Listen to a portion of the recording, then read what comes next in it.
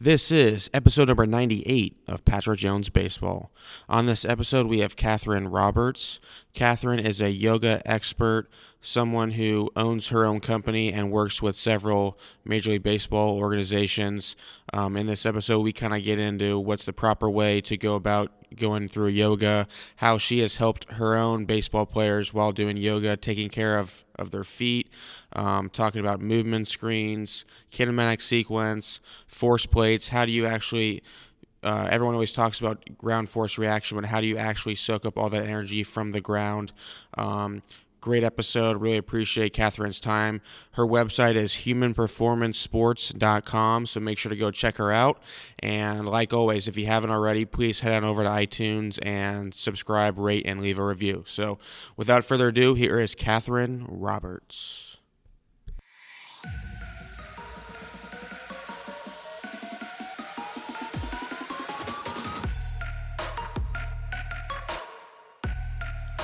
All right, and we are now live with Catherine Roberts, who is the founder of Human Performance for Sports. Catherine, thanks for coming on today. Thanks, Patrick. This is awesome. So glad we could do this so quickly. So for the listeners who don't know who you are, could you give a brief background on yourself? Sure. So I have been working in MLB for 16 years, both on the major and the minor league sides. My background is in baseball-specific yoga / mobility, as well as developing strength by using your own body weight against the force of gravity. So I use that term yoga in air quotes. I'm also certified in advanced classical Pilates. I came from the golf background, actually, where I have another company called Yoga for Golfers, and we have certified instructors in 40 countries. So wow. I got recruited into baseball from golf. But what I also wanted to add as part of my credentials is that I also have a degree in chain reaction biomechanics. So I'm a multidimensional, multifaceted coach / trainer, if you will, and I look at the body and movement from varying perspectives. Yeah, and I saw you give a presentation at the ABCA in Dallas this past week on ground force reaction, talking about, and you hear that phrase a lot, but what you don't hear is, well, how does that work? Like, how do you actually use the ground to help create more energy for your swing or you throwing a baseball or whatever? And I think that's kind of like we were talking a little bit before we started recording the podcast is, a lot of people are doing these movement screens, but well, what happens? Like, how are they fixing it? Once they do, fail a screen. So I guess just first thing would be just how do you use the ground to help benefit you when you're swinging or throwing?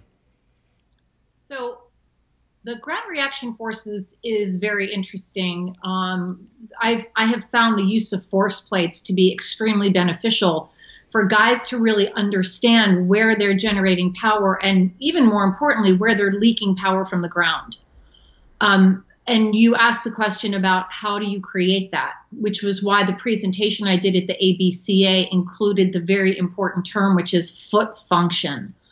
I think a lot of coaches, good, bad, or indifferent, it's just the way that it is, don't really understand the function of the foot. And to be able to drive power to push off the ground to create that vertical power. So I start out with my athletes doing a lot of footwork, whether it be rolling on a half dome ball that has nipples on it, so you can get that feedback from the ground. So you first start by taking all the metatarsals and pushing them into that half dome ball and releasing 10 times. Then you put the arch of the foot on the apex of the ball, pressing down into that 10 times. And then you put the center of the calcaneus, which is your heel bone, on the apex of the ball, push down into that 10 times. Another thing we do is I will have guys walk on varying surfaces to warm up their body. Gray Cook had a great line, and I believe this to be 100% correct. He said that the foot is an essential sensory organ. There is a direct line from the foot right up to the brain. And when you have guys, let's say, for example, who have been wearing cleats or wearing sneakers, or for most of their lives, and they're not out of their shoes enough, then you end up with dysfunction in the feet, like prolapsed arches, ankles that continue to roll, plantar fasciitis, the inability to articulate the toes, the inability to create any kind of foot function. If you have that, then you're going to have a guy that has a lot of trouble creating ground reaction forces. So part of what I do too, when an athlete comes to me, my first assessment, Patrick, is I assess their gait. And I say, take your shoes off and let me just see you walk. Pretend I'm not even here. What I'm looking for is what's happening as their heel strikes the ground, let's say with the right foot. What's happening going up the kinetic chain all the way up to the head as their foot strikes. And then as their back leg starts to propel forward, there should be another efficient chain reaction that will happen just in gait. Now, it takes quite a trained eye to be able to see this. I've been doing this for a very, very long time. So I wouldn't suggest that maybe coaches listening would be able to really see that. But a lot of coaches do work with the kinetic chain. And so to be able to look at that with the most fundamental movement pattern after crawling, which is walking, you can really see a lot just by assessing someone's gait. But back to your, go ahead. No, I was just going to say, is that basically why lifting barefoot has become such a big thing within the past few years? I mean, you see everybody lifting barefoot these days. 100%. I talked to a coach yesterday who was telling me that he has, one of their athletes, they put him in this specific shoe when he's lifting. And what that shoe does is that shoe is basically an orthotic to make sure that his arches don't prolapse when he's lifting so that he can use the ground more. And he asked me what I thought about that.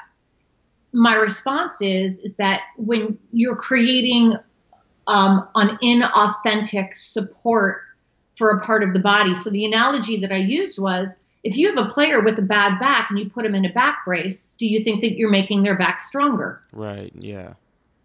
No. The answer is no, you're not making their back stronger. So when you create a false external implement to put the foot in the proper position, you're not fixing the problem. You're not fixing a problem. You're not positively impacting the function of that athlete's foot, and you're not giving them the ability to really use the ground. So back to the initial question, which was, how do you train the athletes to activate these ground reaction forces? One of the things is I start them with a very simple progression, which looks like a squat. In yoga, we call it a chair pose. And I coach them and I cue them, by the way, with 100% external cues, which is what I use, is external cueing. And I tell them to drive their feet 12 inches through the ground as they start to straighten their legs. And then we go drive your feet to 2 feet below the ground as you start to straighten your legs. And then we go 3 feet. And then we do the same thing, but then we do it with a single leg RDL. So I'm always creating a progression. I like to train my athletes. We go from 2 feet and then we go to 1 foot as soon as possible, because obviously there's running and et cetera, things that you do with both feet. Like if you're getting ready to pitch, you have both feet on the ground, but you have to feel not only the connection to the ground, but you have to feel your body centered over your feet. So this is also why when I'm training my athletes, I focus very much on the position of the diaphragm and the rib cage. I coach them on IAP, which is intra-abdominal pressure. And then from that, we create this proximal stability, so then they get more distal mobility. But that's really a lot of words to describe an athlete feeling that they are centered over their feet. And I'll just give you a little bit of specific baseball feedback to that. I had a pitcher just tell me the other day that his velocity has actually gone up, and he feels that it's because he feels more centered over his body, and that the movements of his extremities, his legs and his arms, feel more effortless by being more centered. I also have a guy I'm training with one of my teams He's an outfielder, and he said that when he was fielding ground balls, it always felt like two movements. But now the work that we're doing, he's so centered over his feet and understands this proximal stability that now fielding ground balls for him is one movement and not two. So now you're talking about a split-second difference on the field, which is the difference between throwing a guy out and not. Yeah. Well, other thing is, speaking of lifting barefoot, just piggybacking on that, what you just talked about with that is, what about hitters like warming up, like hitting barefoot, like hitting off a tee or like doing soft toss barefoot? Does that make sense, or is that not good? I wouldn't want to make that call because I'm not the skill coach. My job is to make sure that the athlete can perform at the highest level with the least amount of effort and remain injury free. So, I wouldn't want to comment on that, not because I'm eluding the question, is because I don't feel that that's part of what I would do. Not an extent of my responsibilities is what I meant to say. Now, I think that any time you can have an athlete be barefoot, it makes a whole lot of sense. Now, I wouldn't want the guy sliding into first base barefoot. I don't think that's smart, but I think it's pretty interesting. And on the golf side of my business, some people play the best round of golf when they play barefoot. Really? Oh, absolutely. And personally, for me, I'm a golfer. Golf is my sport. The best round I ever shot was I ended up playing barefoot because I had a pair of shoes in my golf bag that were very, very hot on a very hot day here in Scottsdale, Arizona, which is where I live. And they were just, my whole body was uncomfortable by wearing these uncomfortable shoes. And I said, the heck with it, and I'm taking them off. And I shot the best round of my life.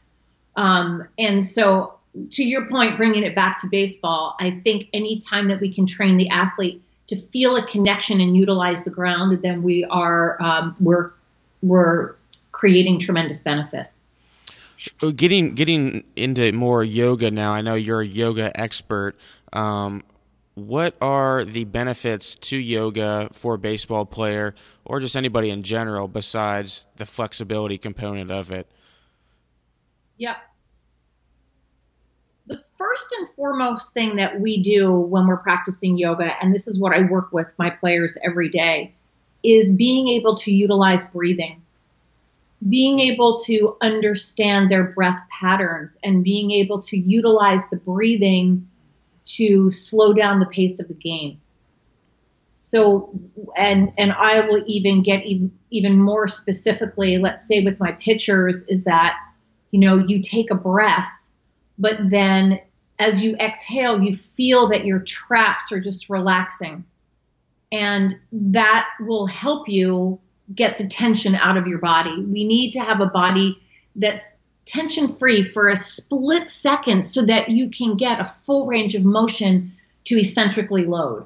So a tight muscle doesn't load as well as a loose muscle. Now, I'm not suggesting that you don't need to ramp up the nervous system, because you absolutely do. You need to turn on the nervous system as quickly as possible, but also turn it off as quickly as possible. And the use of the breathing, which is the fundamental practice of yoga as well as Pilates, is something that if we can teach that to our athletes, we can teach them not only the physical benefits, but also the psychological. Does that come into the mindset conditioning as well that you do with yoga? 100%. With that, and then my next question is, what does that is that some sort of, if you're doing yoga, would that be considered also like some sort of meditation too? It could turn into a meditation. Anytime you're just focusing on your breath, it's considered a meditation. Anytime you're calming the mind, it's a meditation. It can be done driving in your car. It doesn't have to be sitting in a lotus position staring at a candle. Right. Yeah, no, I agree. I actually do transcendental meditation twice a day, 20 minutes in the morning, 20 minutes at night. It's awesome. That is brilliant. You're better than I am, Patrick. I don't do a meditation at night, but I do a 20-minute meditation in the morning. And sometimes that meditation is just focusing on my breathing and thinking about my intention for the day. And my intention for the day might not be what I want to get done. It might be how I want to be in the world. Maybe today my guiding principle is how can I be of maximum service to each athlete and each person I encounter today? How can I serve them? How can I create a program that's going to benefit them for that day? Because my work is not about me, it's about them. And, when I'm working with someone and they, number one, move better, number two, they're pain-free, number three, they're performing better and they're injury-free and they feel better as they're walking around the world outside of baseball, I feel like I'm doing a good job. Right. Oh, yeah, 100%. Now, if someone wants to do yoga, though, to help benefit them, but they don't really know what exercise to do or how to do it, what would you recommend? Well, let me say something about yoga in general. Okay. Now, if someone is looking to start a yoga class, they need to look for an instructor that, in my opinion, understands biomechanics, which is very few. They need to find an instructor that walks around and does hands-on adjustments and offers modifications for varying levels of abilities. And I think to look for a smaller class, not to walk into a class of 70 people and doing a hot vinyasa flow if you've never done yoga before. My company used to be called Yoga for Baseball. And the reason that we changed the name of the company was I didn't feel that having only the word yoga in what I do was a true reflection of everything that we bring to the table in MLB. So, and I think it's all about human performance. So you don't think someone should start doing yoga like at their house? You think they should go to an actual class first? I think doing yoga at the house is fine, but I think working with an instructor that they can find someone and go find a basics yoga class to learn the fundamentals. It's kind of like baseball, right? Like you need to learn the fundamentals and then build upon those fundamentals. So back to the practice of yoga, not only does it create mobility, and by the way, sometimes mobility in the wrong place is not a good thing. Sometimes I see this even with guys, is that they have hypermobility in one place. If that's a situation, we need to dial that back and build strength in that joint and the muscles that surround that joint to create more integration in that part of the body. But people think about yoga as, oh, I need more flexibility. The other thing is this goes back to the ground reaction forces, is that yoga uses the force of gravity to create tremendous strength. So I can work with a guy and never put him on a piece of equipment. And again, not that that's a bad thing, but I can work with a guy and I can get him exponentially stronger just by using his body against the force of gravity without using any weight. So the strength piece of practicing yoga, I think, is something that's not quite talked about enough. Do you incorporate yoga with, so I know since you work with how many major league teams do you work with now? I work with 8. You work with 8. So working with 8 teams, are you in ongoing conversations with the strength coach to incorporate? Yeah. Okay. Every single day. So yesterday with one of my teams, we had 60 players in the batting cages doing a yoga recovery class. Wow. So, and I'm doing that with almost all of my teams. So this is how I describe it, Patrick. I'm one spoke in a huge wheel of the organization. Now, I think that spoke in that wheel is an important spoke, but I'm one part of it. I believe in being part of the team. So the first thing when I walk in, I ask the strength coaches, what did they do yesterday? What are they doing today? And what are they doing tomorrow?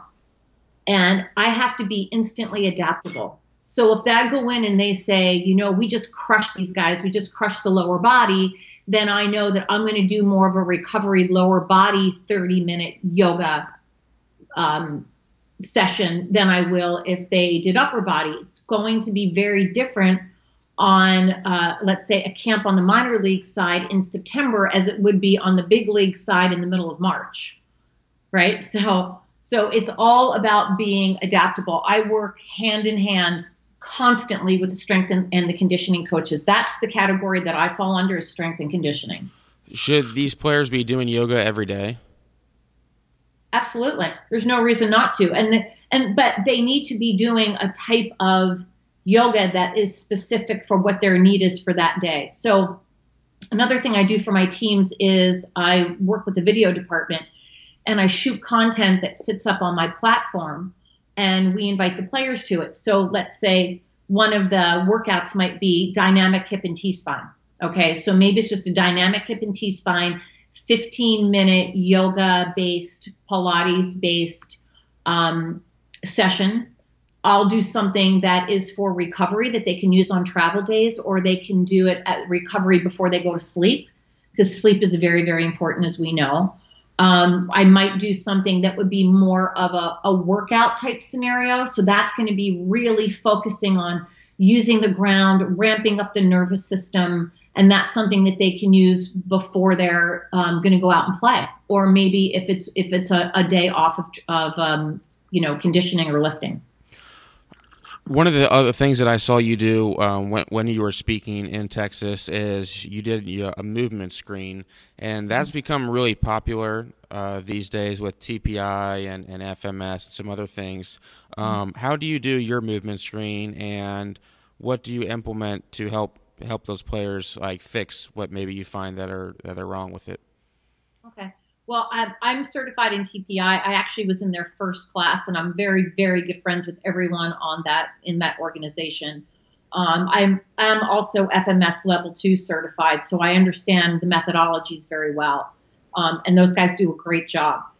The way that I assess my players is a little bit different in that everything that I do, I'm assessing movement, and everything that I do is based in triplane motion. So sagittal, frontal, transverse plane. What I do is I have this is based on my degree in chain reaction biomechanics. So this is the movement screen that I use has a possible 66 movement patterns that are in that, but I only do 6 of them because we only have so much time in the day, right? So what I do is I have them stand and do a sagittal plane anterior and posterior assessment. The way that I do that is, let's say for the sagittal anterior, I'll have them stand, and it's if they're standing in the middle of a clock and their arms are stretched out at shoulder height, palms down. They would take their right foot and reach it out to ankle height, at the same time simultaneously stretching both arms over their head in a posterior way. So what I'm looking for, and by the way, when I'm looking at that athlete, I'm walking around them to get a 360-degree view. So what I'd be looking for in that test is I want to look for ankle dorsiflexion, because I always start from the feet up, Patrick. I'm looking for ankle dorsiflexion. I'm looking to see what's happening in the subtalar joint. Is the arch collapsing? And then I take my eyes and I look straight up the chain. Is there stability or instability in the knee? In the leg that is bent, not the one that's extended, right? But as they start to reach back, does that hip go into extension or does it stay in flexion? And then I look at what's happening in the thoracic spine. If they can't get the thoracic spine into extension as they stretch their arms over their head, there's a pretty good chance that they're compressing the lumbar. Well, what is that? And then I'm also looking at the shoulder external, the scapular external mobility. So that one part of that 6-point test gives me a lot of information. So then we go sagittal test, and then we go anterior, posterior. And then we do a frontal test, again with the arms overhead, where you would take your right leg and reach over to the left side, simultaneously flexing the thoracic, flexing the whole torso actually to the right. I do that on both sides. And then one of the tests that I think tells the most is the transverse plane test, which is I'll have them stand again as if they're standing in a clock with the arms out directly in front of them at shoulder height, palms down. And I'll say, I want you to take a big step out to the right to 3 o'clock, simultaneously rotating to the right with the upper body. So then that's going to tell me a lot about hip extension. Can they load the glute properly? Can they explode out of that position? right? Are they, and also the other thing is imbalances. So let's say I have a right-handed pitcher. Chances are really good he can rotate his thoracic spine to the right, but he might be really challenged rotating his thoracic spine to the left. And I literally just worked with a player yesterday over FaceTime doing an assessment with him, and his pitching coach was there, and his pitching coach was showing me that he's a bit too upright, right? Mm-hmm. And when we did the thoracic test to the left, he had tremendous difficulty turning to the left. And we can see that that's showing up now in his pitching mechanics. So we're bringing it all together. And I know for the listener, it might be a little hard to understand. I'm trying to articulate it as clearly as possible. What type of exercises would you give to somebody who does fail one of those? Okay, so here's an example. And I just did this for this player yesterday. So he was challenged with right hip extension and left thoracic rotation. Okay, so I immediately honed in on this exercise I do, which is called hip drives, but it's frontal plane hip drives with thoracic rotation. So I'll walk you through it, Patrick. So he's going to face me kneeling, all right?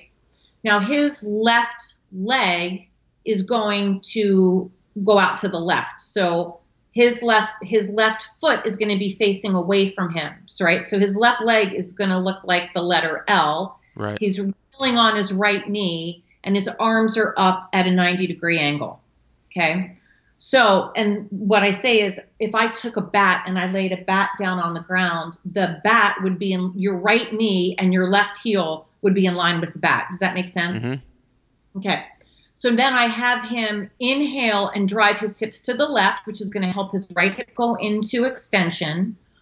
It also helps his left ankle go into dorsiflexion. Okay. And then I have him exhale, keeping his rib cage down, getting all the air out as he takes his right hand, reach past his left ankle without touching the ground, and his left shoulder blade is rotating towards me. So he's in deep flexion but deep rotation with the thoracic spine. And then he comes back out of it. So we'll walk through it again. So you would inhale to drive your hips to the left, exhale with the rib cage down, reaching right arm past left ankle, left scapula coming back towards the coach, and then you come out of it. So that's just one progression. So that there you go right there is taking that assessment and coming up with a mobility and stability solution. And what you'll see with the guys, for example, with this guy, I'm trying to get his right hip into extension. If I was to switch sides, his right knee would be probably at a 30-degree angle because he can't extend his right hip to make the right leg drive at a 90-degree angle. So for me, I always start out with the assessment, which is why one of the subtitles for my company is Assess, Train, Perform. Never work with a client without assessing them, ever, ever, ever, on the baseball side or the golf side. But then every exercise I do is an assessment as well. Anytime they move, even when they're walking towards me, like we first started out our conversation about gait, is an assessment. And it's always changing. And I think that's why it's important that as coaches, we're always learning so we can have these multifaceted ways to see our athletes. I kind of describe myself as like a body archaeologist, Yeah. Okay, let me see. How can I dig deeper? If I move my shoulder, how does that affect my left foot? And I just want to tell you a quick story about assessing. So for one of my teams, the coaches call me in, and this happens a lot. They say, "Can you assess this guy and take care of him? Let us know what's going on." So this was a right-handed pitcher that I was having a problem with his right shoulder. I took him through this triplane 6-point assessment, and I said, "What's going on with your left big toe?" And he was like, "Holy cow, how did you see that?" And he said, "I broke it last year and it never healed properly." And I said, "Well, your left big toe and the injury to that left big toe is affecting your right throwing arm." And so when you start to work a lot with this kinetic chain, with chain reaction biomechanics, understanding the kinematic sequence and ground reaction forces, you can start to put this puzzle together, I think, in a meaningful way, which is always exciting. Yeah, that is really, really interesting. Now, if you have a big group of players at one time, how do you assess them all, though? Because a lot of coaches, they only have so much time and space for their players. You can take them through that 6-point assessment. Now, candidly, it's harder to see what's happening when you have, I'm not going to suggest that you'd be able to do an assessment with 60 guys in the batting cages at the same time. I mean, that's just not an efficient way to do it. Right. But this assessment takes a very short period of time, and the more you do it, the more you can see quickly. So if you're doing this assessment properly, it shouldn't take you more than 7 minutes.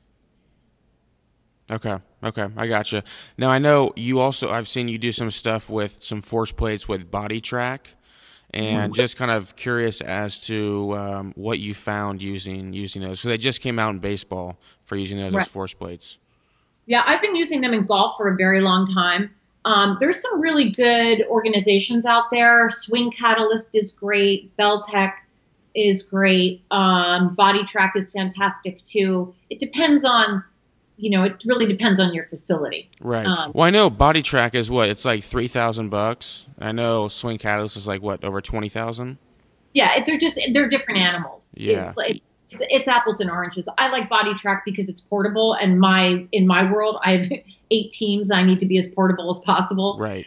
That works for me. I've seen some tremendous physical benefits from using the Body Track, if nothing less than a guy knowing where his weight is, and being able to push into the ground. You can create so much more exponential power up the chain when you know how to use the ground. And sometimes being able to see it, on the screen in front of you, and know that when you're pushing more with this right side, exactly what's happening. So, sometimes it's used more for an assessment, and sometimes it's used to train the guys to say, push into the ground when you see this. I like doing both. There are also some guys, to be honest with you, that they don't really want to know that much about the numbers, so I think there's many applications for it. I love it. On the golf side, I'll just tell you a quick story. We used it in a clinic that I was doing on power and distance, and all we did was use the force plate, and we had a client. When he understood how to use the ground and use the force plate, he drove the ball 32 yards further than he did the swing before. Whoa. Massive. I mean, that can translate instantly into baseball in terms of velocity. Wow. What is the difference then between Body Track and Swing Catalyst? I think, I'm not going to comment because I don't really know. Yeah. I know that guys like Kyle, at Driveline, and those guys, I believe they use Swing Catalyst. I think it depends on your facility. I can't speak intelligently to the specific differences in the products. So you haven't used Swing Catalyst before? I've used it with golf pros using it on the golf side. Okay. Oh, yeah. So I've seen it. But that's not the one I use, just because it doesn't, like I said before, my business is more portable. And then you also do some work with K-Motion, is that correct? Yes, I've been working with K-Motion and K-Vest for over 10 years on the golf side. And we're using it a whole lot more now on the baseball side. I believe that if you did nothing but measure the ground reaction forces and the kinematic sequence in hitting, you would have a tremendous amount of data. Then if you took that data and then did this assessment or assessed your players, you would have a really clear direction of where to go. So you've used the K-Vest on baseball players before? And I'm just curious as like what you've found. Well, what I look at, what is an efficient sequence and what is an inefficient sequence? So we know that an efficient sequence and should I speak to the technology? I don't know so basically what they do at K-Vest, K-Motion, K-Baseball is they put a sensor on the sacrum, on the thorax, and on the lead hand. Okay. And based on that, you can see whether the sequence is efficient or inefficient. So an inefficient sequence, the pelvis, there should be a spike of the pelvis activity and then a quick deceleration of the pelvis activity as the thoracic activity is riding that deceleration of the pelvis, right? So it goes pelvis, thorax, hand, back. There should be a rapid acceleration, but again... Well, they have the lead shoulder, too, for... I meant to say shoulder. My apologies. I meant to say shoulder. Lead shoulder. My apologies.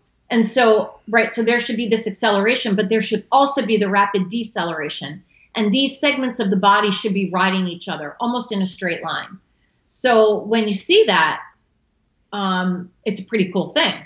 Now, when you see there's lapses in how maybe the thorax is not, the pelvis, right? So the pelvis is firing. Maybe the thorax isn't getting enough separation from the pelvis as it should. So maybe there is there should be more separation, what we call hip to shoulder dissociation. And you can see that with the K-Vest, and you can see it in hitting. So I think maybe you're not someone that's actually doing the testing, but if you're not doing the testing, you need to understand the technology. Yeah, 100%. One of the things that I've found out by using K-Vest, because I actually just got one, and doing some more research on it, is like I know, for example, Mike Trout, best baseball player, he has a perfect kinematic sequence, but I also know some very, very highly baseball players who actually are out of sequence using the K-Motion. And so there's similarities, I'm sure, from an acceleration standpoint from what I've seen, but it is interesting. I think a big part of it too is, in baseball, you're hitting a golf ball. It's not moving versus baseball, context matters. Is it, batting practice? Is it, a machine? Is it soft toss? Is it off of a tee? So I think it's so early on, but I think the more data we get will eventually will make more sense over time. K-Vest is a tremendous product. Like I said, I've been working with them on the golf side for 10 years, so I was super excited to see it really jump off on the baseball side. We're actually working right now on creating a yoga program utilizing K-Vest. Oh, wow. So we've been working on that for a while. I work very closely with a couple of the guys there. They actually are here in Scottsdale. And so we're working on that program. We've already started it. So there'll be an exercise piece to the yoga mobility piece to the K-Vest product coming very soon. Have you ever used a client while they're on K-Vest, put them through a screen and then just look at their numbers? And then, you know what I'm talking about? And then just kind of keep track of that and see if over time they can improve them? Absolutely. We do it all the time. Especially, we do it all the time on the baseball side, but especially on the golf side too. Every time I'm working with a coach, we're on K-Vest, and it's interesting because what I like to do, and on the baseball side too, is you put them on K-Vest, and then you take them through some exercises based on what you see on the first analysis of K-Vest, and then put them back on and see if you're able to implement change. Yeah, I like that. I just started messing around with it. I put it on myself a couple nights ago. I was just going through the TPI screen to see. Yeah, and that's where as coaches we always have to be kind of straddling the threshold and having a level of curiosity. Is this a skill? Is this a skill issue, or is this a mechanic, physical issue? But when we can bring the two together and then test on top of it, I think we have a greater opportunity for success for sure. Absolutely. Catherine, really appreciate you coming on today. Been a pleasure, and I'm going to go get my yoga on later on today. Thanks for having me, Patrick. And here's my offer to you. I would be more than happy to assess you over FaceTime and put you on a program based on what I see, and also based on your own TPI screen. and based on your kinematic sequence. So let's pull the whole package together. Awesome. And let me do that for you. And the offer also holds for any of the listeners. They can contact me through my website, which I'm sure you'll put up. And also through social media. We'll put that up as well. But I'm here to help, and I'm training guys all over the world over FaceTime. So if we can't physically be together, we can take all that data, all the screens, and, let's get after it. Awesome. I can't wait. I need to come out of retirement now. I should be starting to play again. All right. Really appreciate it, Catherine. Thank you. Thank you, Patrick. Take care.